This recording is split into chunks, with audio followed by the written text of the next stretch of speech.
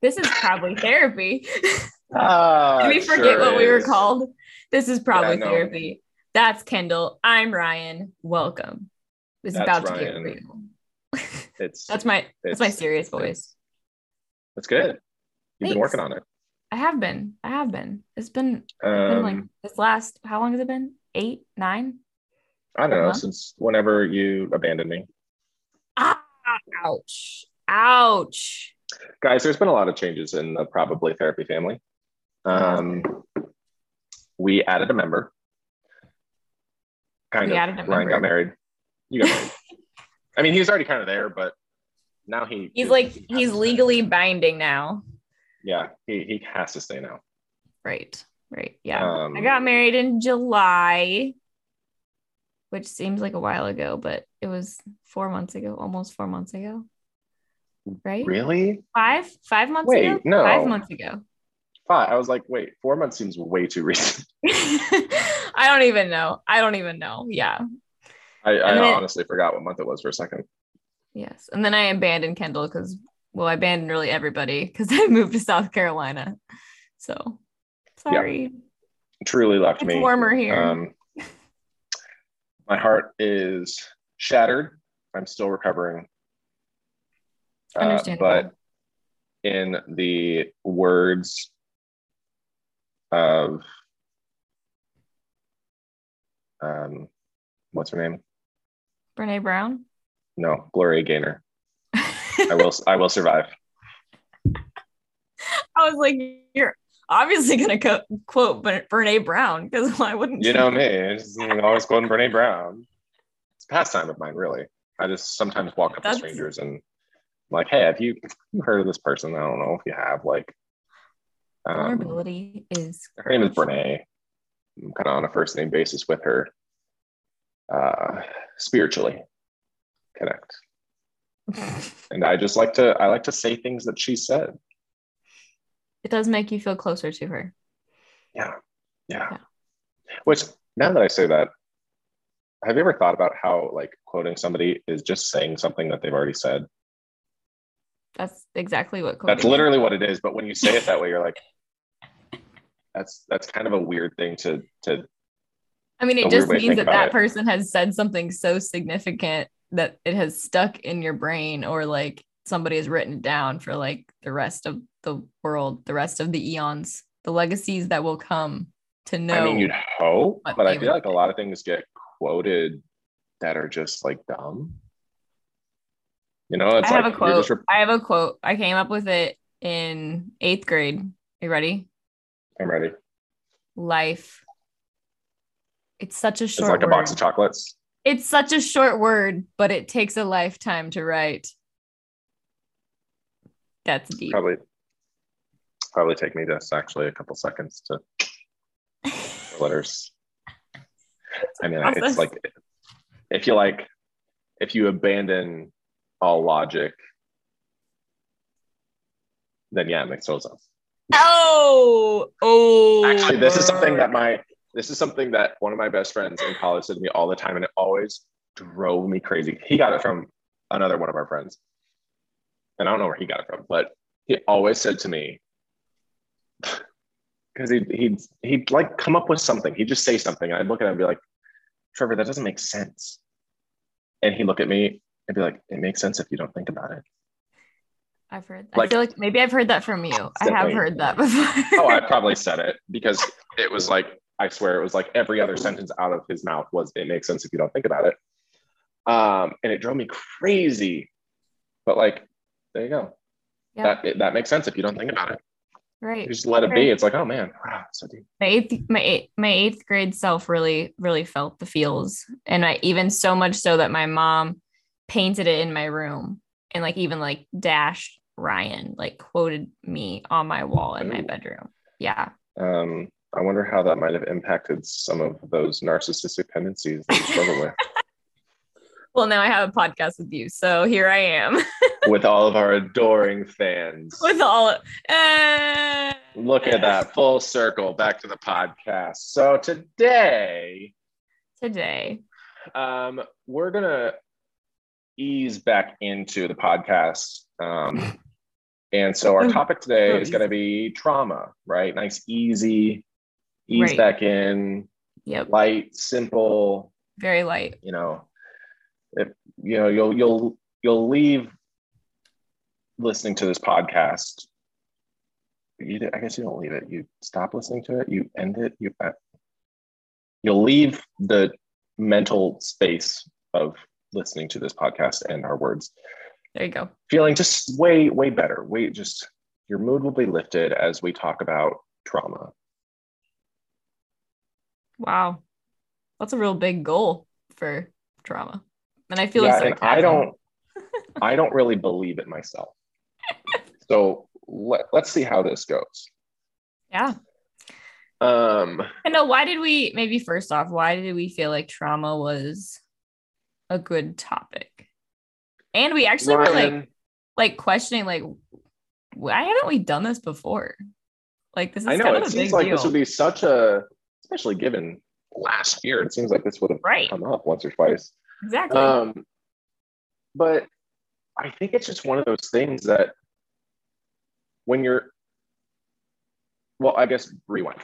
We kind of picked it because it jumped out, right? Like we were like, oh my, like, how did we miss that? What are we doing? Right. We can't even call ourselves like mental health professionals in any way. We have to give up our licenses now, I think, legally. Um, but it jumped out as like this very obvious, like, oh, holy smokes, we need to cover that. But also, I think too, we after this last year, I mean, year and a half, I guess, as a world, I guess we've been through like this collective trauma, right? Of the quarantining, the isolation, the being separated from each other, and having to deal with kind of the ramifications of that, and even still all the question marks that lie ahead of like how is this going to impact us in our society and our ability to connect with each other and relate to each other and all those things kind of long term. What is that going to look like? But then two, I think, you now transitioning to being sort of not sort of being sort of I keep saying sort of being a therapist. You are a therapist. You're not sort I'm of a a therapist. therapist. Yes. You are. And you being out of the school world and me still being in the school world, Mm-hmm. we get sort of this really broad viewpoint Yeah. on what people are going through. Mm-hmm. And obviously, like as I work in a middle school, I would deal with, preteens, teens, and then you work with sort of a wide age group, some kids, teens up to adults who have their own kids. And seeing as we're coming out of a lot of the pandemic and quarantining and people are trying to readjust and relearn how society works, all of the trauma that isn't really able to hide anymore. Yeah. Yeah. I For think sure.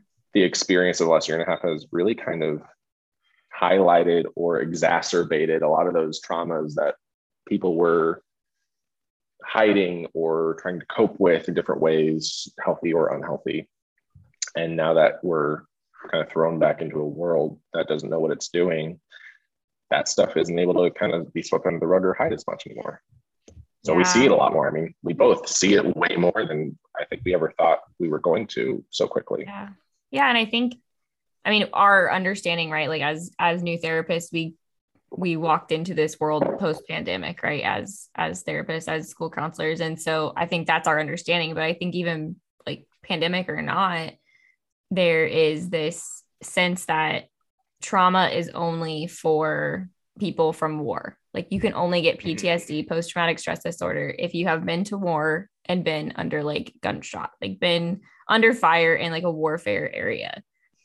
Right. And that's And like the old school shell shock. yeah, That's yeah. where it came out of. It started And I there think there's a for sure. lot of just like um grace given or like kind of like an open door of like, no, like this, like anyone has experienced trauma to some degree. For And sure. so like we have been talking about like this big T trauma versus little T trauma. And I think like, I wish that we could say like, oh, these are the things that fit in big T trauma category, right? Like warfare, sexual assault, like all these like super bad, like super crazy hard things. That's big T trauma. And then all these other little things like, I mean, going to school for the first time and leaving your mom, or you're like, you like didn't get your homework done and that was like super traumatic and the professor yelled at you, like those kind of things are like little T trauma, right? I wish I could like categorize them like that. But then we have this like whole threshold, right, that each person has individually. And those little T traumas that might be little T to you are like gigantic freaking T's to somebody else. Right. Or vice versa. Like I have some clients who come in and they're telling me their story and they're talking about stuff. And I'm like, holy cow. Oh my gosh. Like that is super sad. That is super scary. And they're like, oh, but like this happened. This is the real scary thing. Like, oh, like I like my threshold comes out like, okay, that's little T for them, even though that might be big T for me.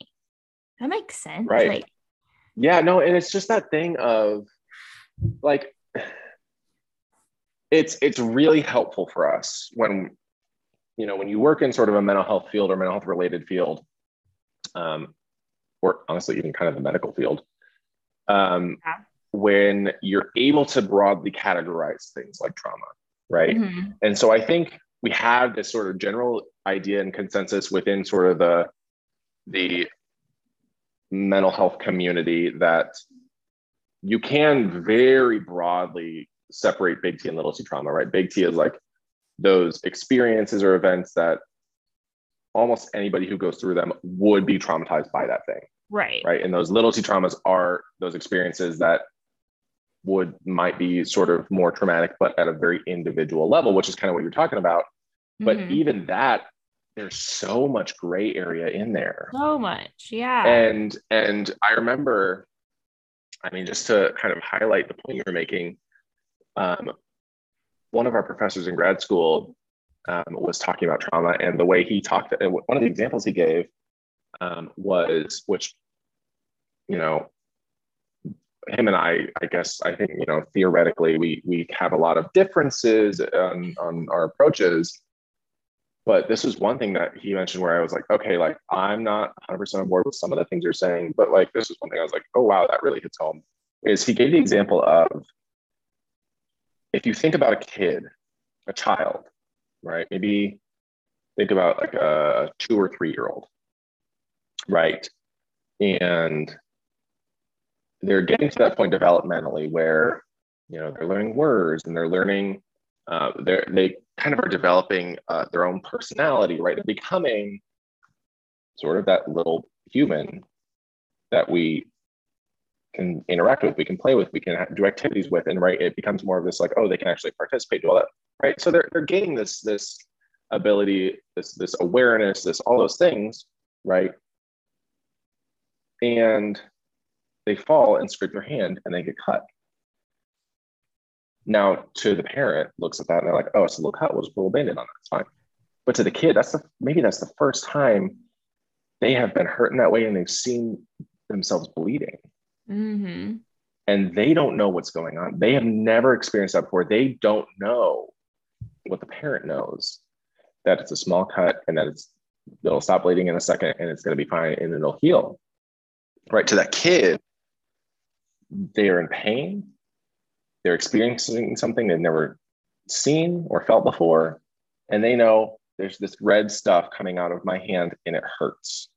Right? And to the kid, that's that little T trauma, right? Or maybe it's a big T trauma for that kid because that's their first time going through that, right? And maybe for the parent, they're like, oh, they're concerned about their kid initially, right? So maybe there's a little bit of a little T trauma there for the parent, but very quickly they're like, no, it's fine. Or maybe they don't have that at all. But it's just that difference between, like, you know, for one person, it could be this massive thing, but for somebody else who looks at it or hears about it, they're like, oh, I don't understand why, you know, that would be so hard for you, right? Or that wouldn't be really hard for me. I don't know. It's just different. Yeah, I think a lot of that everything's too, different for people. Yeah, and I think a lot of that too, like that.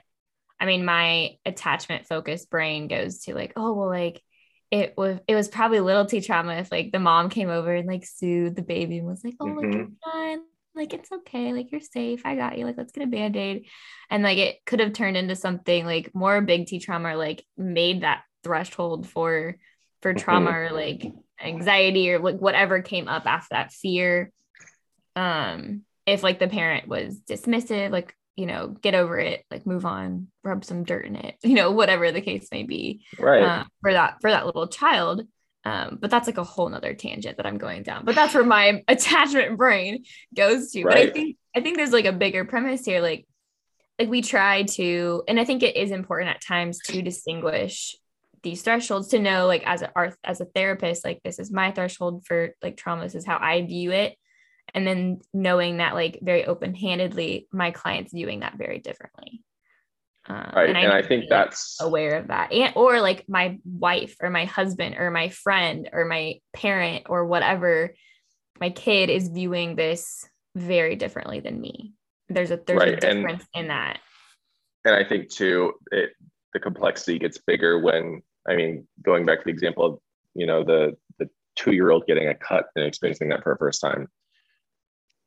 In the moment, maybe it starts as a big T trauma, shrinks to a little T trauma or whatever, depending on how the parent sort of responds in that moment and is able to kind of handle that with the kid. But over time, the kid learns, oh no, like it's fine, I'll be okay. And after a few more times of something like that happening, it's not a traumatic event at all. Mm-hmm. Right. I mean, if you think about, if you get a paper cut, you're just mad about it. You're not traumatized, right? You're just annoyed. But think about that experience, and man, we're not talking about a cut, right? What if we are talking about um, truly traumatic events, witnessing a death of a friend or family member, or experiencing some sort of abuse or neglect, right? Mm-hmm. And think about, okay, our bodies, our minds, our brains, right? We adapt, we adjust, we learn to cope and deal with things.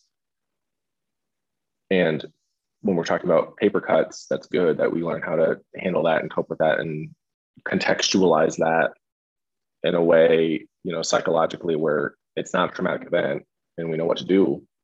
But man, if our brains, our bodies are adapting to real, true traumas, then we are, suddenly in a position where, you might be developing really, really unhealthy and maladaptive patterns, thoughts, behaviors, emotional responses, attachment styles, right?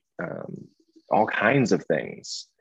So it's not only the event itself, it's also what happens afterwards, how people respond, how you respond, right? Yeah. That truly can radically impact how you're able to handle that event, but also future events.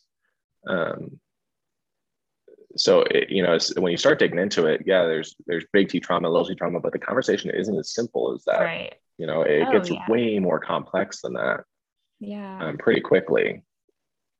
Yeah. And I mean, as I look at our notes for this conversation, I'm like being drawn to like our last point here, even though it's our last point. I want to go to it and then pop back up, because I think where Right. you're going is so important. Like this, um, how we handle what happens in our life, these big Mm-hmm. events, like, because life is rough at times. There are traumas that happen, and there is a huge importance in how we handle those things.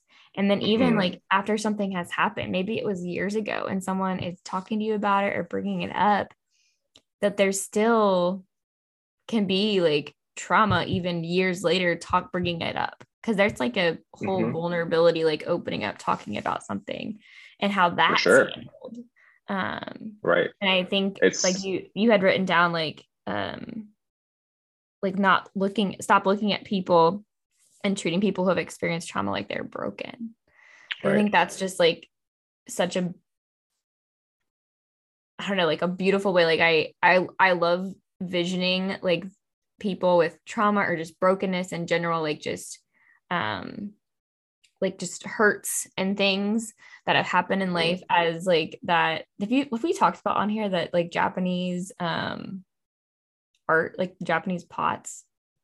Oh yes. So I was actually, that's what I was going to bring up. I was going to mention Yes. with the, I forget what they're called, but I know exactly what you're talking about, where they're broken and then they repair them and fill in the gaps with the With the gold, right? gold. Yes. And they're like even more beautiful because of it. And it's like we look at these traumas, these things as these like broken pieces. And in that, there's like such a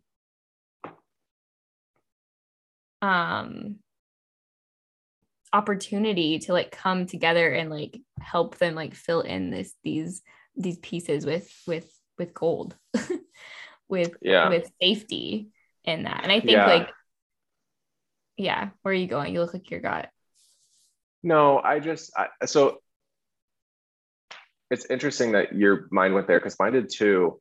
And I'm a little torn because there is this part of me that really is drawn to that sort of analogy, that idea that all of these things we go through in life, right? When we talk about, we're all broken and we're all whatever, but that idea, the imagery that the pottery presents of like finding the beauty in the brokenness, and there's a part of me that's really, really drawn to that. And then there's this other part of me that's like, but they're not broken at all in the first place. Yeah. You know what I mean? And so I don't think this is an either or. I think this is one of those like, it's a both and, right? I think there's value in the analogy of that pottery, but I think there's also value in acknowledging that, like, yes, we can find beauty in the brokenness, and we can also recognize that maybe we weren't broken at all in the first place. And the things that we're finding beautiful were always there. They were always part of it to begin with. We just weren't able to see it yet. And so I think, my mind went to kind of both places. Like there's part of that really does ring true. And then there's also this part of it that's like, but the point is we're not broken at all. And, I think that's something that people, we talk about trauma, but this can be broadened to all sort of anything you go through, like mental health issues or whatever. Like people who are experiencing stuff like that aren't broken. Yeah, They're just dealing that's with like, something that might be different than what you're going through.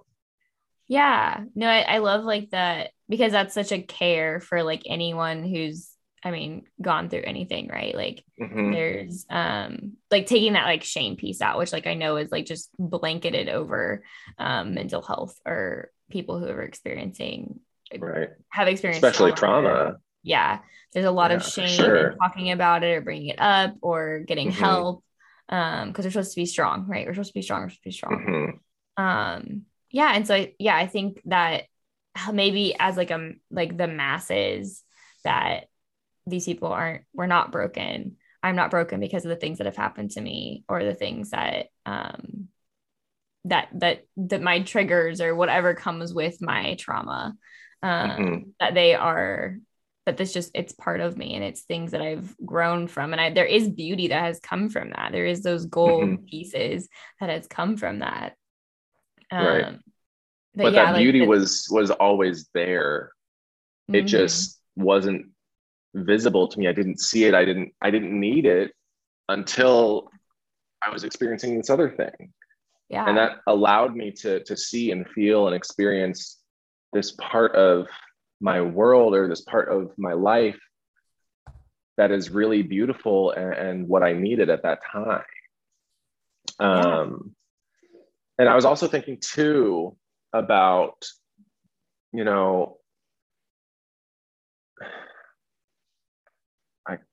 I lost it. Hold on. Wait, I'm backing up. Rewind. Talking about trauma, right? That's what we're talking about. Yeah. Talking about pottery, talking about beauty. And it's gone. I lost it. But yeah, I just love that ability to hold things in tension and the ability to sort of accept that,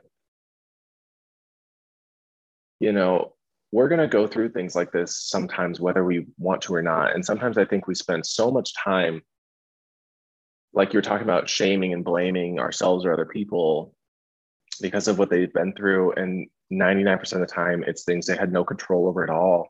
And so to Definitely. shame or blame them for an experience they've had doesn't make sense. And what I've told, some of my students who shared really, really hard things with me, is, our brains, our minds are built in such a way where we dislike uncertainty. We hate unknown. And we really need things to make sense. Well, that's like evolutionarily, right? Like I'm like picturing like the like cave people out in the wilderness, right? Like they're like, right. You see like the wheatgrass like start to like move, and your brain is saying that's a tiger, that's a tiger, that's a tiger. It's not gonna say it's a bunny, it's a bunny, right? Because it's gonna go towards, oh, am I in danger? Yeah, we don't like the unknown, so it's gonna be like danger, danger, danger, even though we don't even know what's moving the grass. Yeah, exactly. And I think too, like thinking sort of with that frame of mind, the difficulty about trauma is not only the events themselves sometimes, because I mean, there are just those events that are truly horrible, right? And you can literally just stop there and we're like, yeah, that's trauma. But I think for people who've been through trauma, sometimes the hardest part is not the event. It's what goes on in their minds after that event, because your brain, whether you want it to do this or not, will try to make sense of what has happened.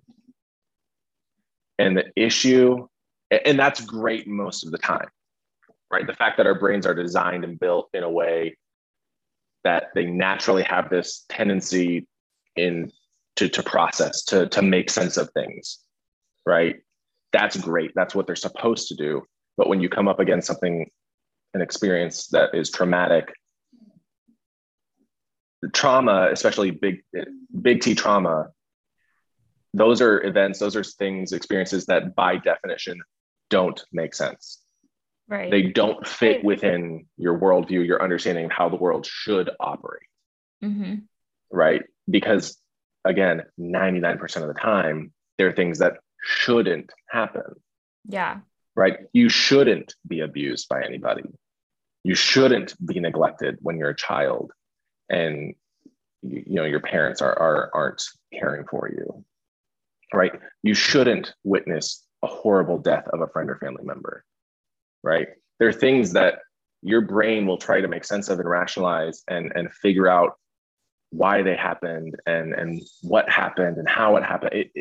But you will run yourself crazy trying to make sense of it, right? And that's part of the issue with trauma, is you get caught in that sort of mental cycle of trying to figure it out.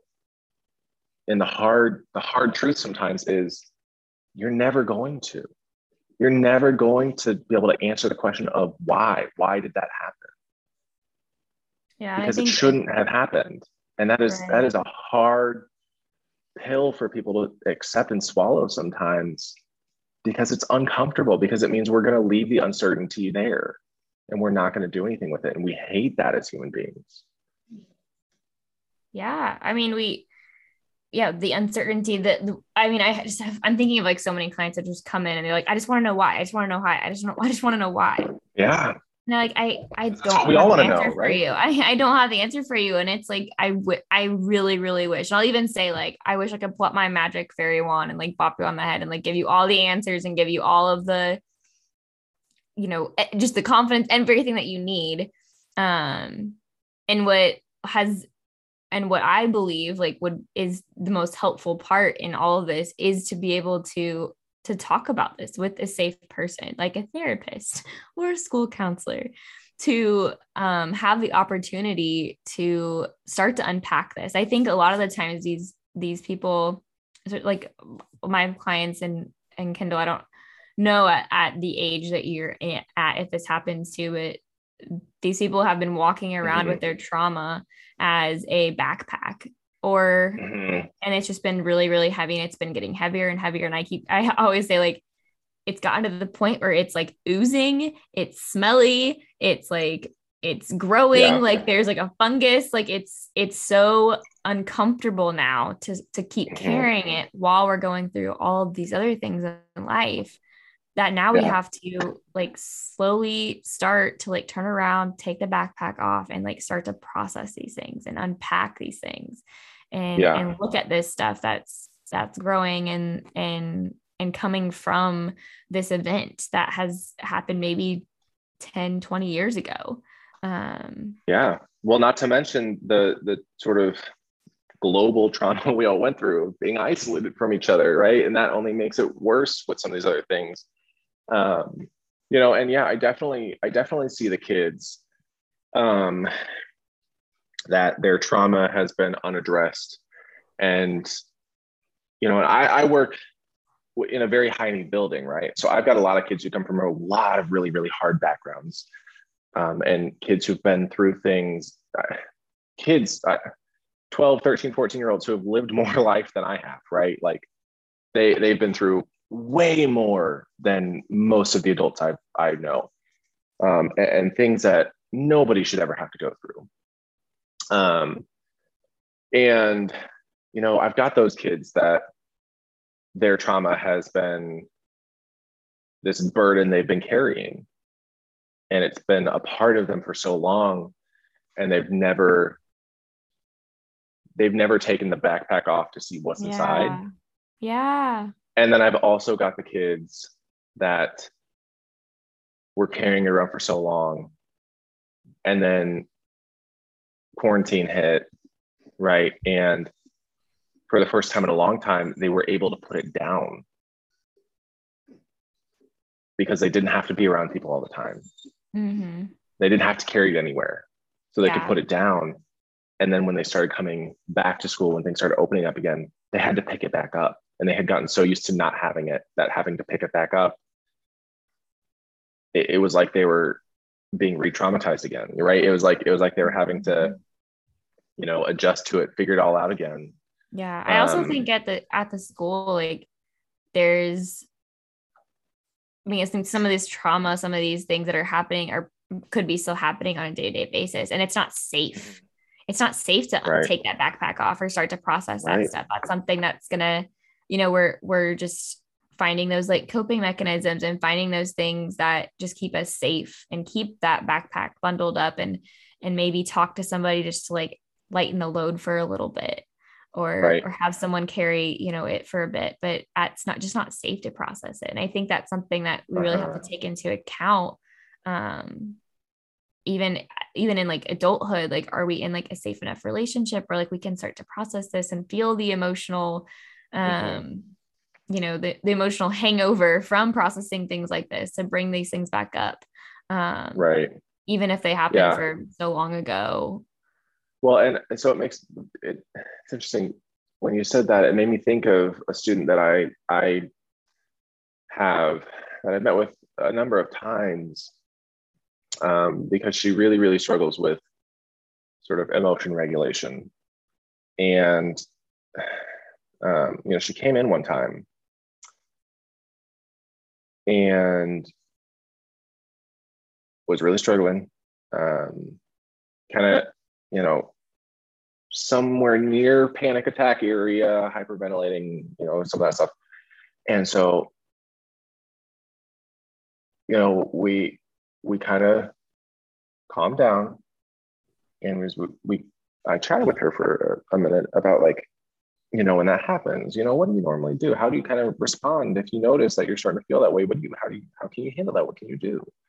Um, because, and I think we've mentioned on this podcast before, the difference in role between a school counselor versus a therapist, like what realistically I'm able to accomplish when I meet with a kid versus what you might be able to accomplish when you're meeting with someone. Right. And the difference in what our role and function looks like, right? And it's actually convenient. We're using the backpack analogy, right? That, you know, to me, one of the best ways to think about it is, everybody's got their baggage, those backpacks they carry around with them with all their stuff, right? And for me and my role is a lot of the time is my job is not to help kids take that bag off and open it up and see what's inside and dig around in there and, you know, talk about it all. My job is to help kids learn how to carry it around. Mm-hmm. Right. And if things fall out, because they will, Yeah. how to talk them through and help them figure out how to get that stuff back in the bag in a way that they're going to be able to manage, right? And that they can handle and be able to live with the bag, right? Mm-hmm. Not to dig into what's inside it, but to just be able to live with the bag Yeah. and to understand you're always going to have the bag. Right. Right. But how can we be okay with that? How can we handle that? Right. And there are absolutely times I wish I could dig into the bag with kids, but this was a kid that was really going through something. And as I was talking to her about, like, you know, again, how do you carry the bag? What do you do in those situations? She was getting more and more irritated and frustrated with me. And finally just screamed at me, I don't need more coping skills. Oh. And I stopped and I was like, okay, you know, that's fine. Yeah. If you got coping skills and you don't need to talk through any of that with me, that's fine. But that was a kid, you know, that very clearly, again, highlighted that idea that, like, when you're dealing with something, and that is a kid that I would wager has been through quite, you know, some trauma at the very least. But a coping skill isn't going to help with trauma all the time. You know, Yeah. that's not to say that coping skills and things like that aren't helpful, Right. but they're not a solution to trauma. You know, No. they're not gonna to get rid of the trauma. Yeah. And I think that's what is so hard sometimes for people who haven't been through those really traumatic things to grasp is you don't just get rid of trauma. It's a part of you. It's something that you're gonna carry with you the rest of your life. And so we are not gonna be able to remove it, to fight it, right? The more we try and fight it, the worse it becomes for us. So how do we accept that that's something that we've been through, and that's part of who we are, that's shaped and informed who we are, but not let it control our life, not let it control everything we do, right? And that's the weird tension that you know I see and I feel a lot of times with some kids is, for some of them, their trauma dominates them and it controls what they do. It controls who they are right now. And for some of them, like, how can it not, right? You've been through so much that I absolutely don't fault you, or don't, you know, blame you, or don't, I don't know. I don't even know the right phrase I'm looking for, but like, it makes sense to me why trauma would dominate them and who they are and the way they're living right now and how they respond, react, and process and handle situations, because put anybody else in that position and they'd be in the same boat, right? Yeah. But unfortunately, it sucks, right? Because we don't like that as an answer. We want solutions. We want to fix stuff, and trauma is just one of those things. You can't fix it. We want the band-aids. We want the band-aids to like fix the like oozing sore, right? The very right. Or we want the surgery to just take it out. Or just take it out, right?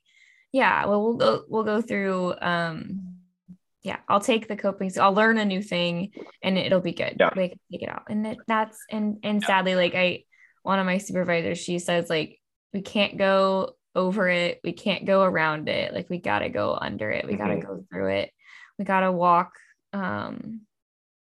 back down, like walk into this backpack and start to process that. And I think that's something, like, as school counselors, like, it's like we can't do that in like a 7-hour school day when you got 500 kids in your caseload and you're trying to like juggle so many other things, right? We gotta figure out how to zip up that backpack and go to math class, right? Because you're at school, right? Yeah, I think that's the very big difference about like school counseling versus like sitting in 50-minute counseling sessions, right, with someone who's like, okay, like, I'm at a place where this is a safe space for 50 minutes where I can take out this backpack. And at the end of session, this therapist, this person is going to help me put everything back in, zip it back up so I can get in my car and drive home or go pick up my kids or go to work or go do whatever else that I have to do for that day.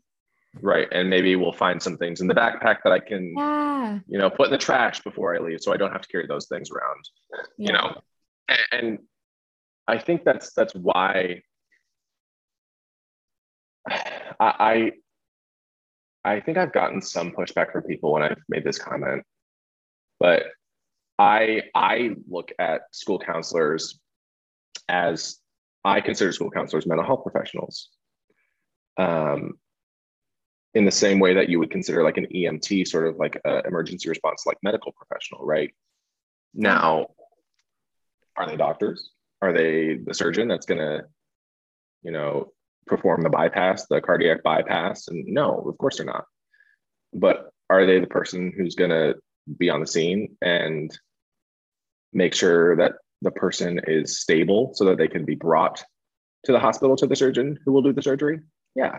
Yes. Right. It's that concept of like,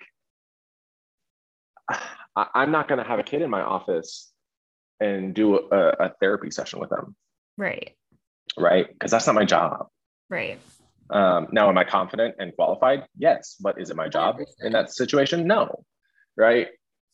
But I do need to be able to respond and know what to do in moments when a kid does get triggered, when they do get upset, when they do kind of lose it in that moment and the trauma takes over, right? It's my job, my obligation, my responsibility to know how to help that kid. Yep. Right. And be able to help them notice, hey, man, looks like that bag came unzipped and looks like there's a lot of things that are kind of spilled out here. Yeah. I think like what you were saying earlier, can you help me? Can I help you figure out how to get them back in there in a way that's going to you're being able to manage? Right. And I think what you said earlier, like about that coming from that with like no judgment, with like the understanding of like, okay, this isn't just a backpack. Like this is something like really scary, really difficult, really hard that has like been triggered and like has been brought up. And like, I'm coming at you with no judgment, no shame around like maybe the behavior that came from that. But like, I get it. Like, this is hard. And it makes sense that we would do this, that we would feel so freaked out and like panicky or destructive or whatever the behavior that came from that is. It just makes sense that we would do that because we're feeling triggered by whatever has happened in the past or these things that keep happening in our life. And I think that's probably the piece. I mean, even just for like general public, like people are doing things because it makes sense in their brain, right? Because of past trauma, because of past hurts, because of whatever the case may be. They're doing so because in some level it makes them feel safe. It has helped them or has like kept them safe at one point. And that's the part of sort of me and my sort of theoretical bent, right? That I have a little bit of this sort of psychoanalytic bent in how I understand and approach situations, understand things, right? And that's part of it where it doesn't have to make sense to me why, the client or the student or whoever is doing what they're doing. Right. But it does make sense to them. And so, I really look at whether they're aware job of it in some of those situations, whether they're aware of it or not. It might not make sense to them on a conscious level. Right. They might not be aware. Exactly. The fact that makes sense in their world. But I really try and approach it from that situation of like, something about what they're doing really tracks for them. Yep. It makes sense to them why they're responding that way, whether they're aware of that or not. And so what am I missing? If I don't understand it, what am I missing about what's going on? Like, is there more going on outside of school that I'm aware of? Is there something else going on? Is it bigger than they're telling me or that they're aware of, right? I want to get into their world in a way where I get the view of the situation so that I'm able to more clearly see how it makes sense, because it does. It does. And I think one of the hardest,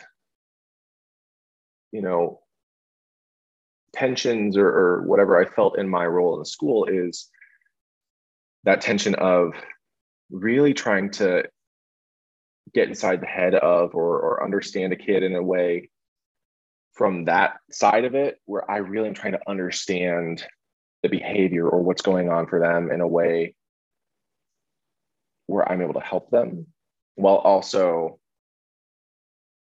still holding them accountable to sort of the expectations of being in a school. And that's one of the hard things about, working in a school, is you kind of have to play both of those roles sometimes. Like we're not disciplinary figures as school counselors, but I do hold kids accountable to, what the expectations are, or things they can and cannot do. Right.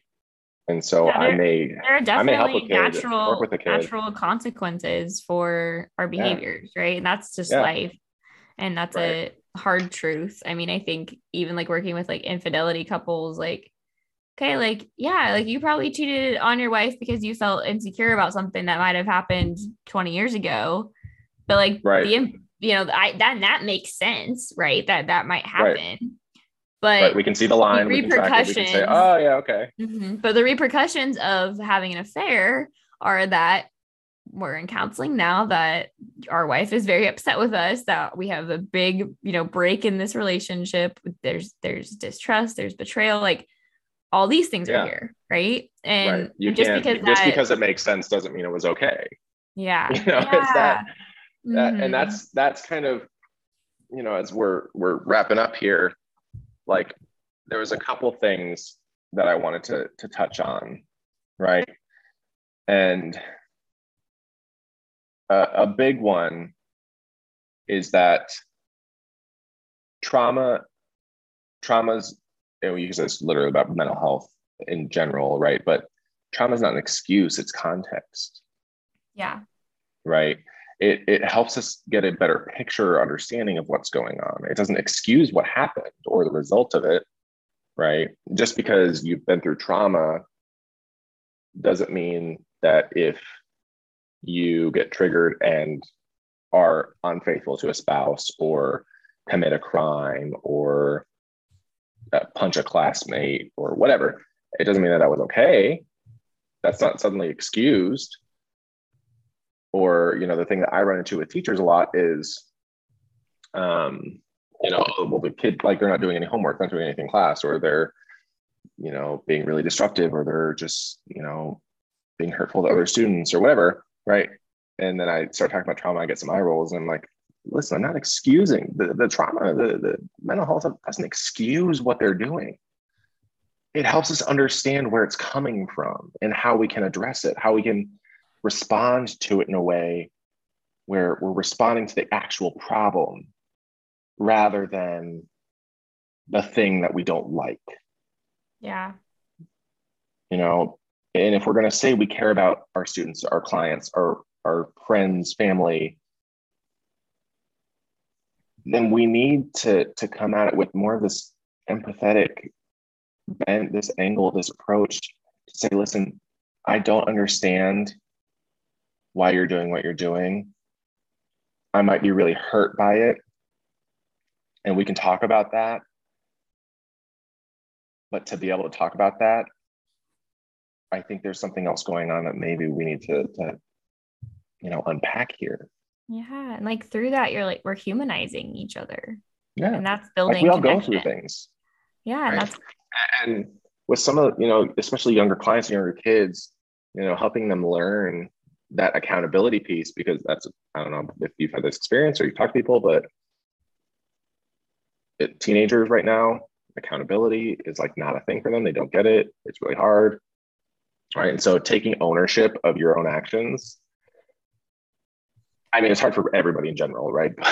But I think a lot of kids, especially in my experience and from what I've heard from other people, are really struggling with that right now. And again, if you think about it, because they haven't really had to be around people for so long, and there really wasn't a lot of accountability, because there wasn't a lot that they were doing. And so they didn't have to be accountable for a lot of stuff for a long time. And so helping them see and understand, like, I care about you and I care about what's going on and I care about all of these really, really hard things and I want to be there and help you unpack those. But that doesn't mean I'm just going to excuse this stuff either, right? I can both care about you and hold you accountable Yeah. to a mistake you've made or something hurtful you did or whatever, right? We can do both of those things at the same time. Yeah. But it's hard. That's hard to do. Yeah. It's that tension and again. you really like need, this is, yeah.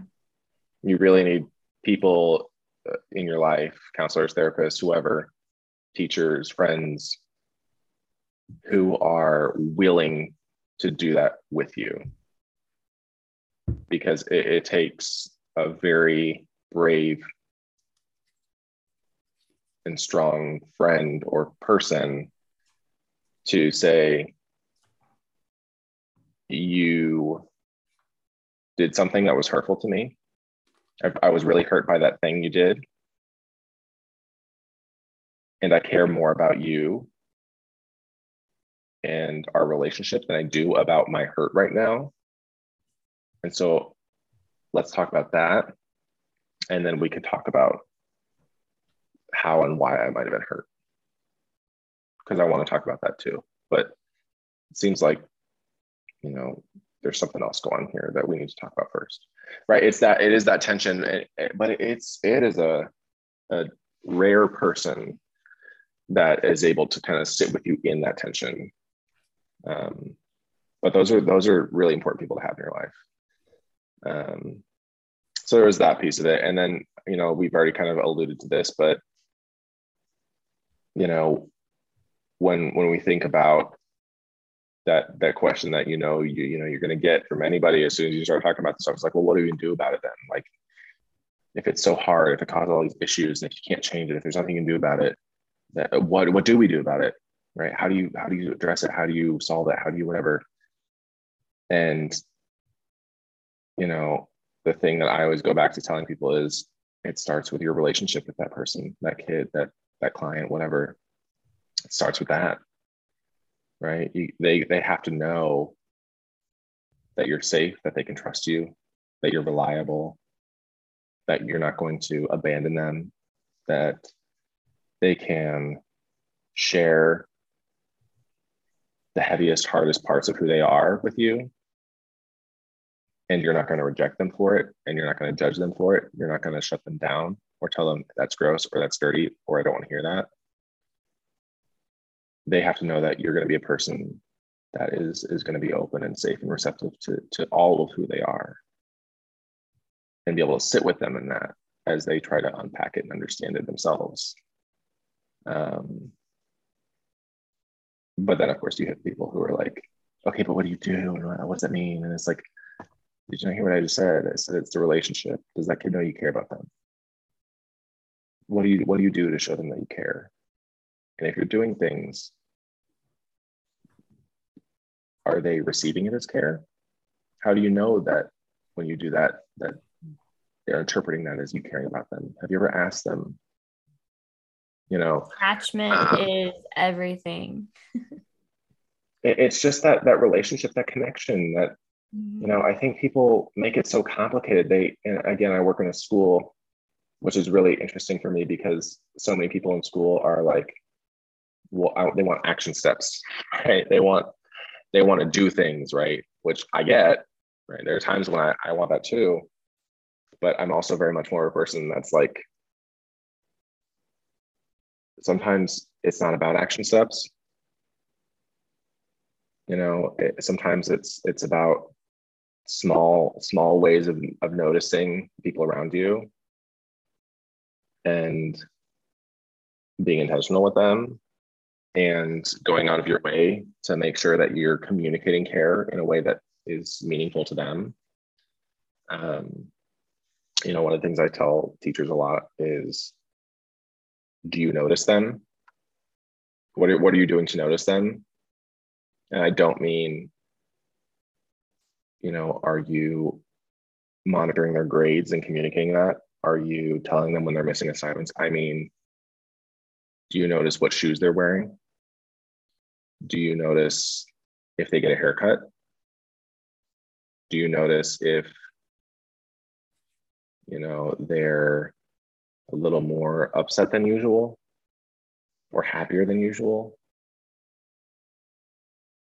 Do you tell them if you like a shirt they're wearing? It's those details that we think are so insignificant and small. And I think people are so quick to jump to, well, of course they know I care about them. Yeah. How could they not, right? And you hear that from parents, you hear that from spouses, you hear that from whoever. It's like, well, of course they know that. I'm like, well, okay, how? How do they know that? Yeah, let's dig a little deeper. Let's see the whole human, not just the student. Mm-hmm. I think again, this just all goes back to that, like, let's see this whole person. Like this trauma doesn't make them broken. This trauma doesn't, it's just a part of who they are as this entire human. And they're, it might just help us understand them and and take them in as more human. Right. I think that's where we should end. Let's all view each other as more human. I have issues. You have issues. We all have issues. That sounds like a weird version of you get a car. Why am I blanking? You get a car. No. I was thinking, what is the I am at Barney. Barney. It's like I feel like that would be a Barney song. Like, you have issues, I have issues, we all have issues. We all have issues. Okay, yeah, I don't know. Singing now, so we gotta end it. We gotta wrap this up. Okay. Well, thank you guys for listening. We appreciate the support. We're glad to be back. And hopefully we'll be back on the train of putting out episodes more regularly again. It's been a while, but we're back.